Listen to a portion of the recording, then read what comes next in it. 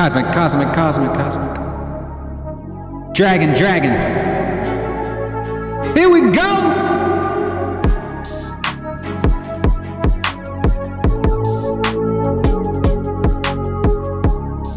Hey, what's up, kids? You have stumbled upon another episode of Cosmic Dragon. I am Sean Grigsby, your host. Today we are talking to J.R. Frontiera and Ethan Freckleton. These are indie authors, and we're going to be talking about their book series called Starship Ass. And it's not what you think, or maybe it is. Stay tuned to find out. You'll see.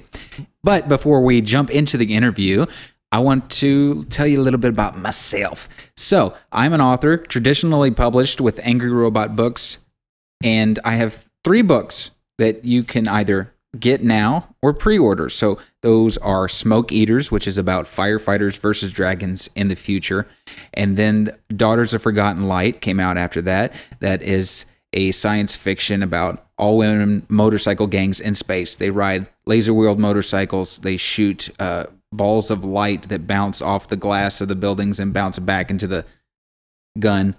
And it's awesome. If you like Mad Max Fury Road. Actually, someone just compared it to John Wick, which I thought was awesome. I never saw that comparison, but hey, if that works for you, check it out. And then Ash Kickers is coming out in July. It is the premier book from Angry Robots for July. And yeah, go ahead and pre-order that. You can check all that out at SeanGrigsby.com. If you aren't already listening to this podcast on my website, I also do cover songs. I just finished a Judas Priest Turbo Lover. I did Lights by Journey. That's some weird, fun stuff I do. Anyway, enough about me. Let's jump into our interview. So we are co-authors on a series of books called Starship Ass. And we have our prequel novella out there doing some work for us, doing some list building. And our first novel comes out May 29th. And so we'll be rolling them out every 60 days or so. And excited to play with that. It's humorous space opera. Mm-hmm. Awesome. Yeah, just to let listeners know out there, so Starship Ass is not erotica. It's in reference to a donkey, I'm assuming, by my limited research. Is that correct? Yes. Ass does refer to a donkey in this case. Okay. Just because some people, they'll be like, they'll either be very disappointed or very like, oh, okay, I can get down with that. Wow, okay, it's safe. I can read it. Right. And we're just going to jump in here. We're here with Ethan Freckleton and Jenny Frontiera. They are authors, and they've been telling you a little bit about Starship Ass. So, what's the main plot? What's the main focus of this story? I guess I'll take a stab to start. Yeah, go for it. Cool. So, the story is about the primary character. His name is Harry, or Harold, and he's a symbiont who happens to be riding a donkey on a backworlds planet.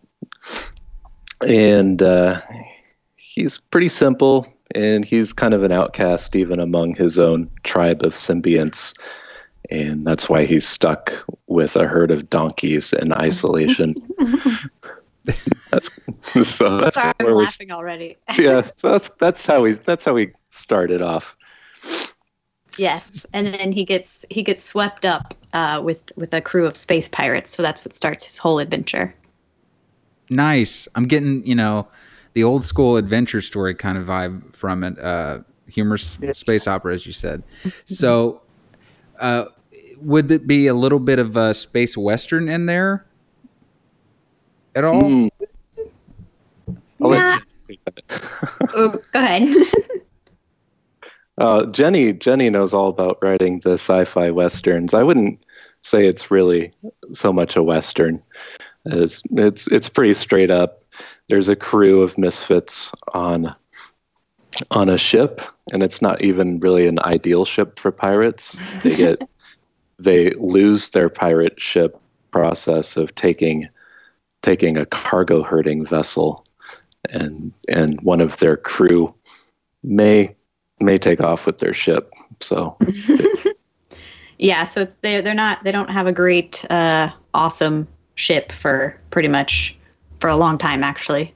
But that adds to the fun really. So but yeah, it's not really a space western per se. It is, I guess, I think more along the space opera lines without much western elements. Although we do have a character in there who's a little bit country, maybe you could say, but yeah, he's not really a gunslinger by any means. So no, but he does have a massive cannon, though. That is true. Good point. He does. Oh, nice. I'm actually writing a space western right now, so that kind of got me excited. I was like, well, hello. Let's see what you guys did. Yeah. Yeah, we can keep talking then about that a different day because I do have some of those coming up. So. Oh, hell yeah. Yeah, mine's like Unforgiven meets Little Shop of Horrors, but Audrey 2 is a car that eats people. Nice. Fantastic. Does this come with a soundtrack on the side? Yeah. I have a Spotify playlist I can share with you, yes. Fantastic. It's got a lot of Ennio Morricone, the Italian westerns like, the Dollars trilogy with Clint Eastwood. Oh, yeah. My writing soundtrack is pretty much all that right now. Oh, yes. Oh, my favorite right now is A Silhouette of Doom. Like that that's epic. Nice. It's the tension and the whole book. Like it's going to be a big one. I'm thinking like 200,000. I'm either have to pull a Kill Bill and split it into 2 volumes or make it like one big book. I'm not sure yet. We'll see. Interesting. Very nice. Yeah. I look forward to seeing what you do with that. Yeah, definitely. Yeah, I know if I put on that soundtrack, that would like totally subvert my whole writing. I see that. Oh, go ahead. I love listening to soundtracks or music that has that vibe you're going for, because I'm very attuned to it. Like it does affect me, and I need to get into like the Robot Detective Noir. I listen to jazz, like steamy, smoky jazz, kind of that Raymond Chandler vibe kind of thing. It totally put me in the headspace. Oh yeah, I do that too. I have specific playlists for all my books. So like if I'm working on Starship Ass, I definitely cannot play the same music that I play when I'm working on the sci-fi westerns, because it will definitely influence the writing. Things will start super serious and dramatic. I'll be like, wait, wrong vibe. Yeah. So yeah, I have to very specific music. I kind of stay away from the music. I find that, well, I don't know, maybe I have a background as a songwriter, professional songwriter for a number of years, and I kind of let that go and made room for the writing books. And when I hear music that inspires me, it just makes me want to make music again. So. Oh no. There's nothing wrong with that, though. Yeah. Yeah. Yeah. I diddle with the music production stuff. It's mostly just goofy stuff. But I'm getting my kids involved. I'm like, hey, you want to lay some beats today? And they're like, yes. So that's awesome. Yeah. Well, Ethan, you having experience with music, and Jenny, you may as well. Do you notice music, or do you find yourself putting musicality into your writing? The beats and the way things flow. Or, I mean, I'm sure you can find an analogy for it. I don't know if I've thought about like the timing and the structure of it so much as the clarity of voice, and the way that lines look, whether they look right or not, as far as the lyrics, because I was primarily a lyricist. Okay. So you have a bunch of experience with that and at least rhyming. Yeah, or at least being aware when I'm not rhyming. But that's one little like thing that bugs me if I'm like going back through and I read something and like 2 words rhyme in the same sentence and it sounds too songy. I have to change it. I don't know why, but I can't. It just doesn't feel right. So. Well, we did have one of our reviews for our prequel novelette said specifically the writing has a great rhythm, which I thought was very interesting.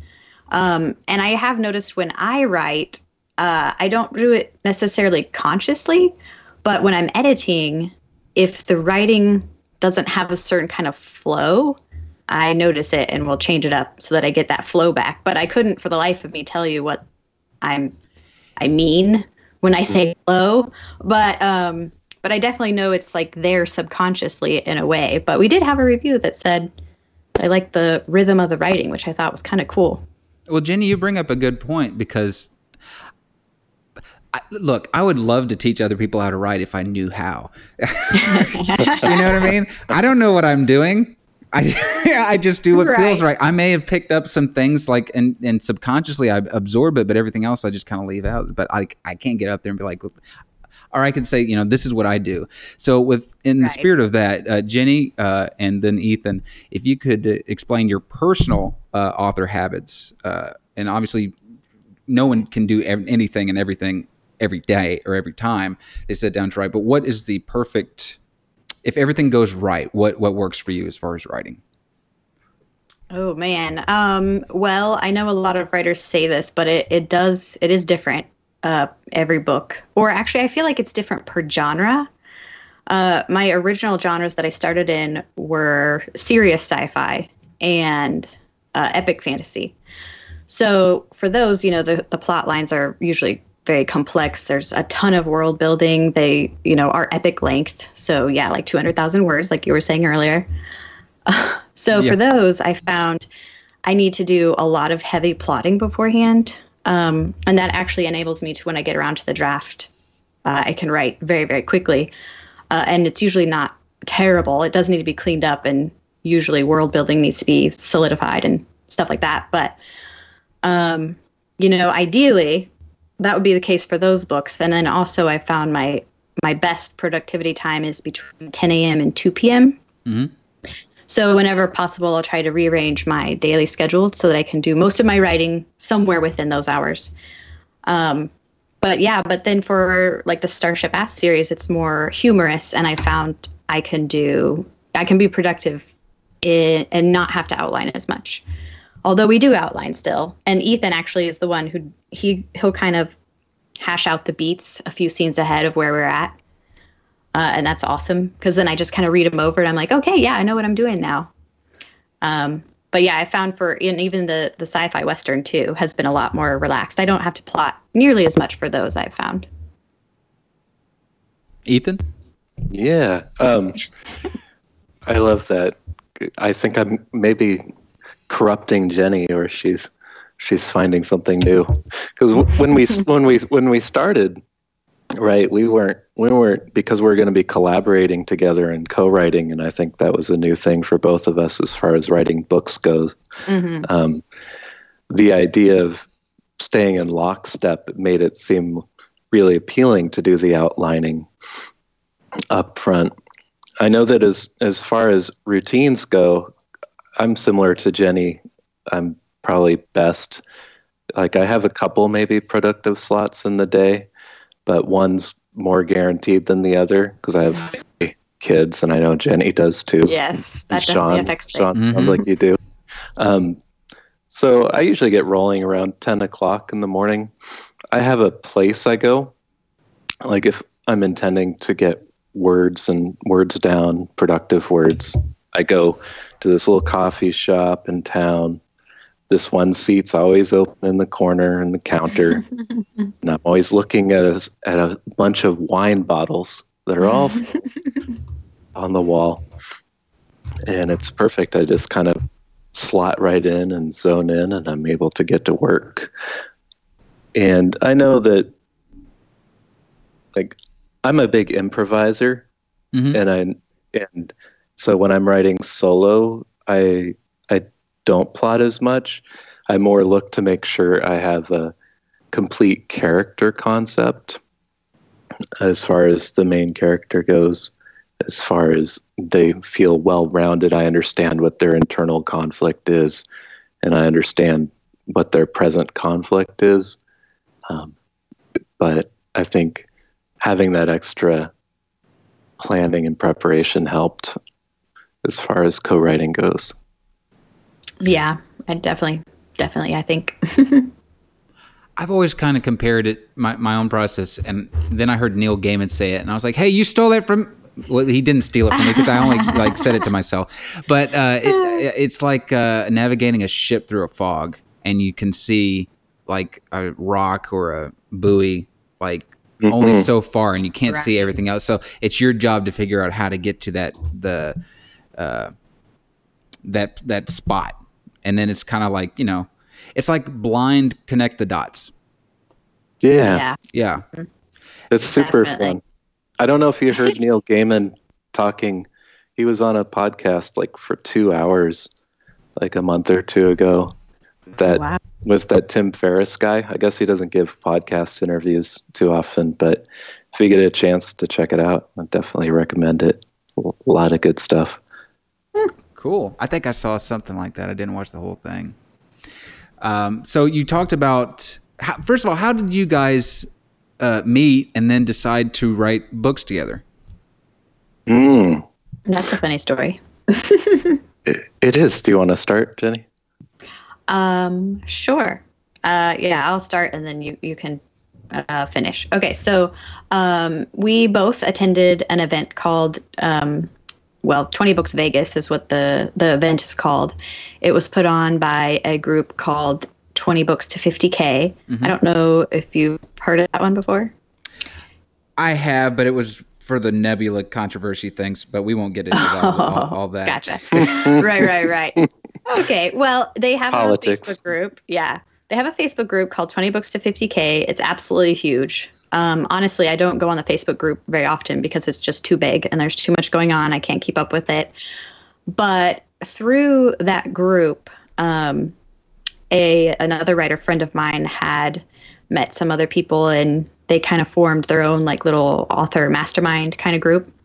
So through them, I heard about this 20 Books Vegas event that the 20 Books to 50K group was putting on in Las Vegas, obviously. But it was basically like a writing and publishing conference, but specifically for indie authors. And, only geared toward indie authors, which I had never heard of a conference like that before. And they were having, a whole bunch of people there. A lot of indie authors who were making like 6-7 figures a year going to be there talking about how they were doing that. They were having people from, Reedsy and Draft to Digital were going to be there. So I was like, well, I'm definitely going. So Ethan actually was there also. And we ended up originally meeting each other because there at the event, people would break off into smaller groups based on their genre. So there was a science fiction group meeting, basically a couple of them throughout the weekend. So I met him in one of those groups. And I remember when we introduced ourselves to each other that I was like, oh, okay, our writing sounds like it's pretty similar. I'll have to remember, to keep in touch with this guy. Maybe we can do some newsletter swaps or whatever, et cetera, et cetera. And then, the event's over. We go back home. Life goes back to normal. And then Ethan, was it on that group, Ethan, that you actually made the post? Yeah, so I'll give a little context. Yeah, here. you can. So Starship Ass isn't just a play on a donkey. It's kind of an insider pun as well. So one of the speakers at the conference, his name is Michael Cooper. He writes under the name M.D. Cooper. Okay. And he was like a CTO type of guy in tech world, big into analytics, and so he was talking about Facebook ads and marketing and keeping track and doing basically learning how to do your own ad analytics and find your market. And he, for his genre, which is space opera, he noticed that from his analytics that images of the backside of a starship, like its thrusters in the foreground, which he called Starship Ass, outperformed in terms of click-through rate all other ads by like 80%. Yep. Yeah. Oh, wow. So that was just kind of sitting with me. And right. Because Ethan hears this and it just starts something in his mind. Whereas me, I'm just like, haha, that's funny. But Ethan was thinking of him. So yeah, well, as all good ideas happen, about 4 or 5 weeks later, I was in the shower And this idea for a blurb that would be a pun on that came to mind. And it was supposed to be a fake blurb. I wrote it down and I posted it on the conference page. Like, haha, isn't this funny? Now I'll go back to what I'm doing. And Jenny replied to that comment, was like, oh my God, this story needs to happen. This needs to be real. And I'm like, last thing I about the writing project. But hey, if you write it with me, I'd do it. And the she rest said is yes. history. Awesome. Yep. Yeah. See, people out there listening, the ideas come from anywhere. But it usually hits you how to actually use those ideas when you're in the shower, mowing the lawn, vacuuming, doing something else. At least for me. That's about to fall asleep. Yeah. Well, I'm usually dreaming about or thinking about dumb stuff before sleep for some reason. No. I kind of start to, de-evolve for the evening. But sometimes, usually it's when I'm waking up, I start getting weird, crazy ideas. I'm not even going to tell you where I got the idea for the space western I was telling you about. But moving on. I'll wait until after we're done recording. Out of public ears. So anyway, and you had the idea, you formed it, and now it's a thing that you both wrote together. So being co-authors and also having your own books separately, individually, how do you make it work, writing a book together? A lot of talking, I feel like. Yeah. So what communication. Jenny was at one of these Comic Cons, I believe, in Kansas City, and got to speak on a panel about this. And I didn't get to hear what she said about how we make this work. So I'm curious what she thinks. This work? I don't know. No, I did actually. I did give a talk on collaboration projects, but I think the main thing is communication. We write, it was was it like a year from the time we agreed to co-write the series? And then we pretty much didn't do anything with it for a while. It was I feel like kind of a long time. Yeah, like 10 months. Yeah. And then we kind of both got to a point in our own projects where we were like, okay, I think we can start this now. But we had several meetings where we would just, do a chat kind of like this and just talk things out. We kind of hashed out. We did characters first, like Ethan says. And actually, I also agree with him in that basically the first thing I do when I'm about to start a new book is to hammer out the characters. Because I write character-driven stories, and thankfully Ethan does too. So that's another thing is it's important to mesh in certain areas, I feel like, in your writing style to really have a successful collaboration. But luckily, that was the case for us. So we didn't have too much trouble. We just talked things out. We created the characters. We gave them backgrounds. We gave them emotional wounds because they all need, issues. Makes them way more fun. And then we hashed out kind of the world and the bad guys and the main plot line for the first book and really loose ideas for books 2 and 3. And then we kind of decided how we were going to actually both work on it. And we knew we couldn't both be writing at the same time. So we discussed our schedules and then, what days are best for me to write, what days are best for him to write. And so then we set it up. So, okay, he writes on these days, I write on these days. And we basically take turns in the document. So he'll write a scene and then I come in, I go from there. But the other cool thing is that, when Ethan writes a scene, when I go back in, I'll kind of read over the scene he wrote and then I'll kind of like tweak it a little bit or clean it up. And then the same thing, when I write a scene, he'll go back in, read over my scene, clean it up a little bit, tweak it a little bit. So I feel like it really helps also blend our styles. They're pretty similar anyway for a funny sci-fi, but I really feel like it helps make it cohesive. Yeah, and we're getting really clean first drafts as a result of that. But it is so much fun to be like, okay, I'm going to write today, and I don't know what the last 1,500 words were. Yes, and I get to read them. It's like getting to read the book. It's pretty fun. It's really cool. Yeah, that, and it kind of motivates you. You know, because you're absorbing something you hadn't written and having to clean up yourself. And you're like, yeah, I already wrote this. So it kind of gives you that boost. I at least for me, that would definitely do that. Yeah, it's a positive boost for sure, and there's an accountability piece kind of built in there. That's true too. When you know somebody's waiting for you. And it was funny because go ahead. Oh, I was just gonna say. However, I could never write with anybody else. So kudos to you guys for making it work. I couldn't do it. I'd be like, "What are you doing? What are you doing to my book?" You know. That's what you think, but I feel like if you go into the project though knowing that it's going to be a joint effort, I think that makes a big difference. Because if somebody were to come in on my other projects and start, writing their own stuff, I'd be like, back off, this is mine. But when you go into the project knowing that it's going to be a joint effort, I feel like you don't get that like irritation basically of people messing with your stuff necessarily. Yeah. Well, on the other side, I could see my co-author opening the document and me killing everyone off. And then like going, what the heck? I left the room for 5 minutes. That wasn't in the outline. Right. So you guys are indie authors, and I try to open my podcast up to both traditional and indie, but I myself am traditional. So one of the questions I always ask self-published people is, or indie, I should say, is, well, for one, you guys are awesome. The successful ones are really great at marketing, like really good, better than traditional authors because they have somebody else to handle it.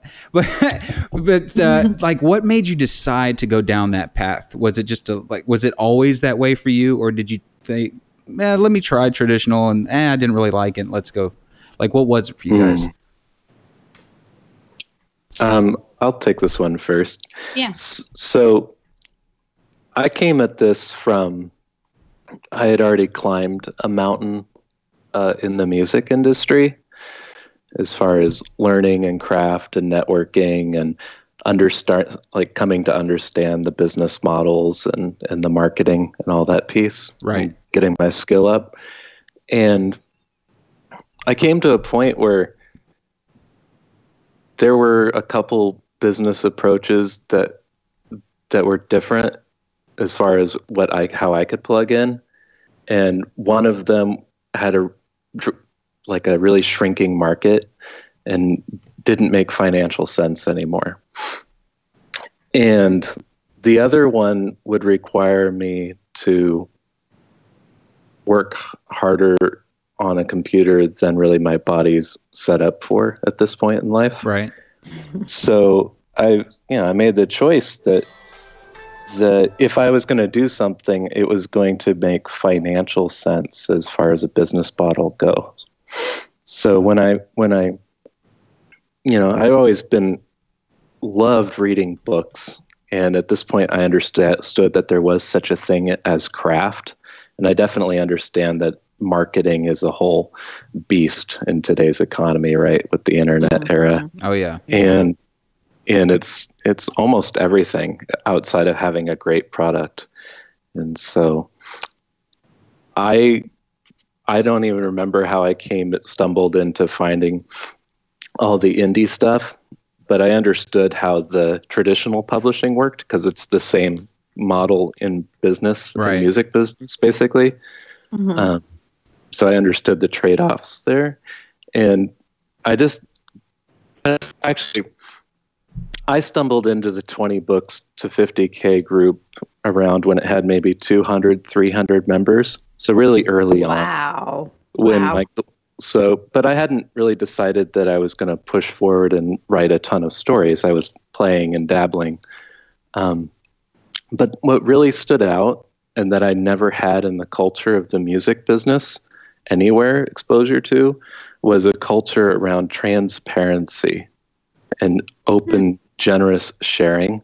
And so I was able to get all these insights about people's strategies and tactics, what they were doing, what was working, what wasn't working, with real data, the kind of data I need to make a decision. Right.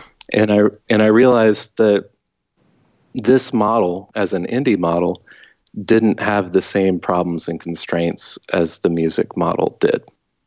And that you could generate enough value and content that the cost of acquiring a customer was going to be less than what you would get back, so that you could have a profitable model. So that was something that I didn't see with the music, and it got me excited to go figure this out. And I knew that the traditional model wouldn't allow for that. I would still have to be working in an office or whatever I was doing. Right. Jenny, what about you? Wow. Yeah, wow. Mine was not nearly so logical, I feel like. This is another good thing about collaborating, by the way, because, you each have different strengths. So. Right. I'm not logical. I am emotionally driven completely. Very right brain. Yeah. And Ethan's over there like evaluating all the data, and I'm just like, yay, have fun with that. Yeah, but okay. it feels right. That's what matters most. It feels right. That's true. Yeah, right. Yes. For me, it was more of a it feels right sort of a thing. I've actually been writing, I started my first novel when I was 14. And I was writing, like little picture stories and short stories before then. But I just always wanted to be a published author, like even when I was a 14-year-old. And then so that guy, Christopher Paolini, who wrote Aragon, was always like my role model because he got picked up by a trad publisher and published when he was like really young. Like 9 or something. It's ridiculous. He self-published first, which is a thing I didn't know until he actually did a signing event in Kansas City. And that's when they said that he had self-published first. And this was like huge because at the time, this was before, Amazon came along and did their whole Kindle thing. And self-publishing was not a thing when I went to this signing of his. Right. And he said that he had self-published it. And I was like, what? Who did you use? And he's like, Lightning Source, which is in Grimmspark, by the way. But I was like, what? And so this kind of like blew my mind. Right. But he was always kind of like, oh, go ahead. Yeah. I was going to say, like, back then you thought, oh, you just go down to Kinko's or something and then print your book out and make it look nice. Yeah. So I wrote it down on a little Post-it note, like Lightning Source, like, go home and go check this out. Because at the time, the only other non-traditional publishers were like the vanity presses, which, are a nightmare and you should never do that. But I just struggled with it for so long. And I did years and years and years of research on how to get an agent and all these things for traditional publishing. But then, of course, I went to college and I got married and I had a kid and the writing thing just kind of went away for a long time, like 15 years or so. And when I finally came back around to it, all of a sudden, self-publishing was actually like a thing and getting super popular. And it was 2013, and I went to a Romantic Times book lover convention that was also in Kansas City that year, which I think they've folded now, or their magazine doesn't exist anymore or something like that. But at the time, I had just started writing my original fiction again, went to that conference, and I heard from a whole bunch of authors that were hybrid authors. And they were telling me that they could self-publish their books and also have traditionally published books. And that, I think, was the final straw for me because I kind of felt the urge to just do it myself. Like why go through all of this trouble? And then I had also heard by that point that, even if you're picked up by a traditional publisher, at any point, if your book doesn't sell, they can drop you. I was just like, what? Because I didn't know that before. Yeah. And so that kind of like really freaked me out because I'm like, I can go through all of this work and try so hard and finally sell my book. And then if it doesn't sell for whatever reason, which could be no fault of the books, by the way, they can just drop me and then I'm back to square one. And then possibly they might also have the rights to my story for who knows how long. So that like freaked me out like a lot. So I kind of wasn't sure what to do at that point. But then I go to this conference, I hear about hybrid writers. And I was like, well, that really solves all my problems because now I can, have my cake and eat it too. Right. So basically from that point forward, I then dove into researching how to self-publish. And it took me like another 2 years before I finally published a short story on Amazon. I was like, yes, I did it. But yeah, for me, it was kind of like the notion of, not really, I don't like that uncertainty, I guess, of like not being able to control certain aspects, which you hear a lot of indie authors say that they want the control. That's why they self-publish. You're all a bunch of control freaks. That's what it is. Exactly. I think that's really what it is for me. I want control over my cover and my formatting and, where I sell it and yada, yada, yada. So I think that's really the basis of it for me. No, that's cool. Look, writing is subjective. Publishing is subjective. Your own individual career path is subjective. I don't like when anybody talks shit about traditional or self-publishing, because it's like, right, do your own thing, man. Live your truth. Right. For me, it was always traditional. Like, that's what I wanted. Mm-hmm. Why? Hell, I don't know. It's just what I wanted. Why do I have to explain myself to you? Right. That kind of thing. It's just, I had a TV interview and they're like, well, explain like how you grew up and wanted to be a writer. I was like, well, hell, I'd watch movies like Misery and I'd see that he had a literary agent. And I thought that was for me. That's what I want, that kind of thing. And without the rest of that happening to you, right? Yeah. And that's what, like, it freaked the news reporter out there. He's like, wait a minute, Misery? It's like, you know what I mean? Like, I take little chunks from everything. Great example. Right. This is pretty insightful, Sean. I feel like I grew up very strangely. Like my dad would sit me down when I was 5 years old and be like, let's watch Texas Chainsaw Massacre 2. And I'm like, yes, okay, cool. Things like that. Nice. Once my robot book gets published, I'm going to dedicate it to him, because he's like, when I told him about it, he's like, that sounds like it's been done before. I'm like, a lot of shit's been done before, Dad. But you just got to make it new. That's the whole thing. It's different. So I'm going to finally dedicate it to him and be like, actually, and my mom, and I tell this to different people who've been listening to the podcast have probably heard the story, but I'll tell it again because it's just like, what? But my book, Daughters of Forgotten Light, it has nothing but women characters. And when I was telling my mom about it before it was published at all, she's like, I think you need to add some men in there. I don't think it'll sell if you don't have any men in the book.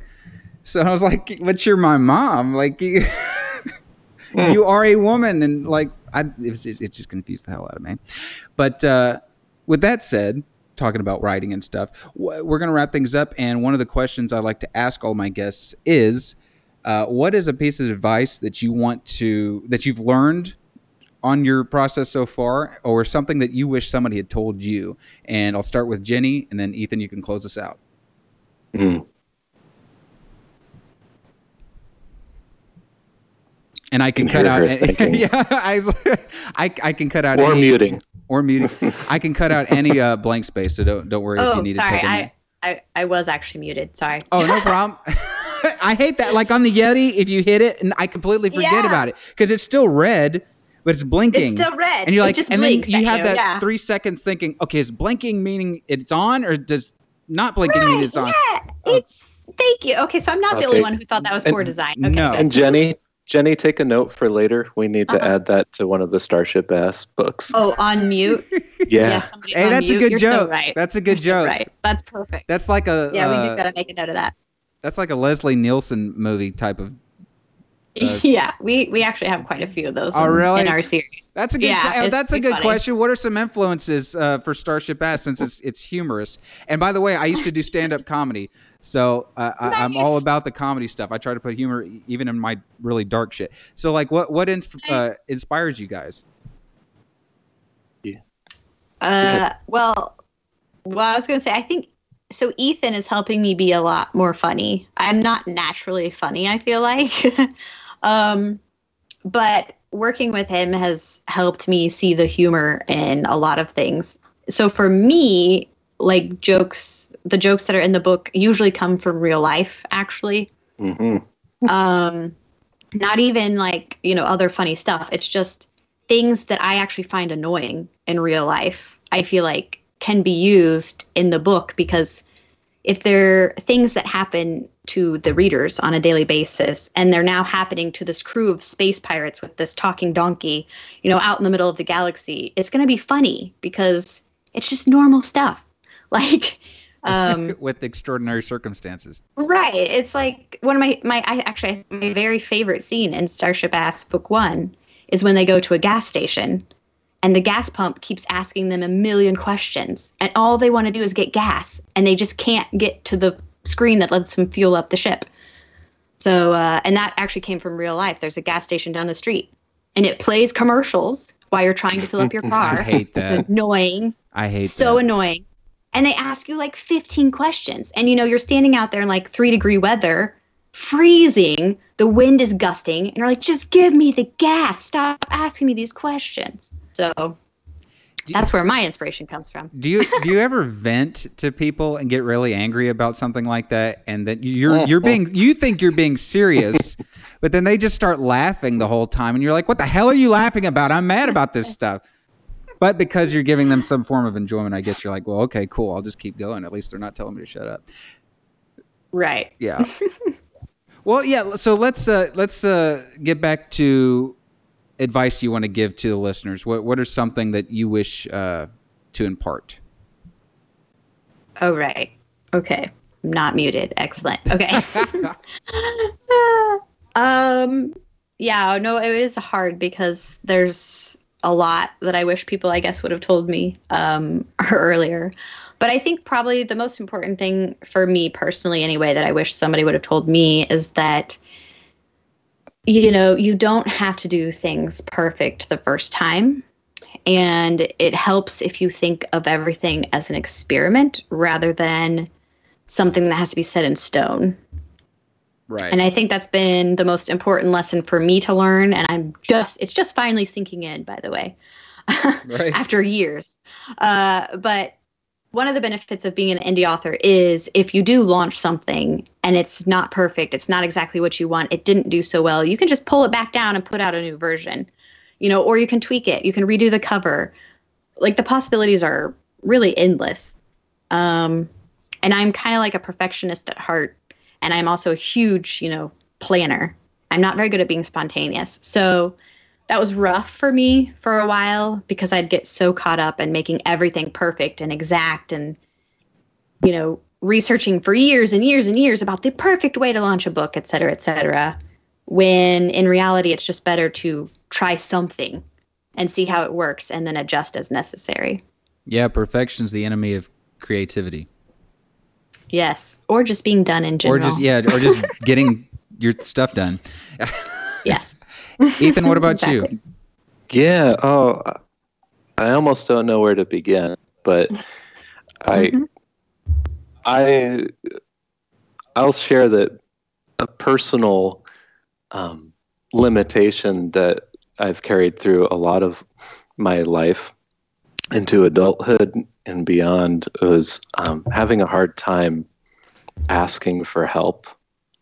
And so I'm finding that, especially with the indie community, like having mentors, having role models, having community, and being willing to like engage with people, and we're all just helping each other out, is really one of the big differences between having a successful book launch and not being successful. Is that simple. It's just, are you isolated and doing it alone, or are you doing it in community?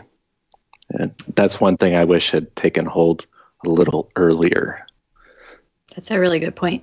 Yeah, you need other people. I don't care what anybody says. The days of, I don't think there were any other days where you could do everything by yourself. You need an editor, you need a publisher, you need an artist, you need other people. Yeah. So might as well rely on them.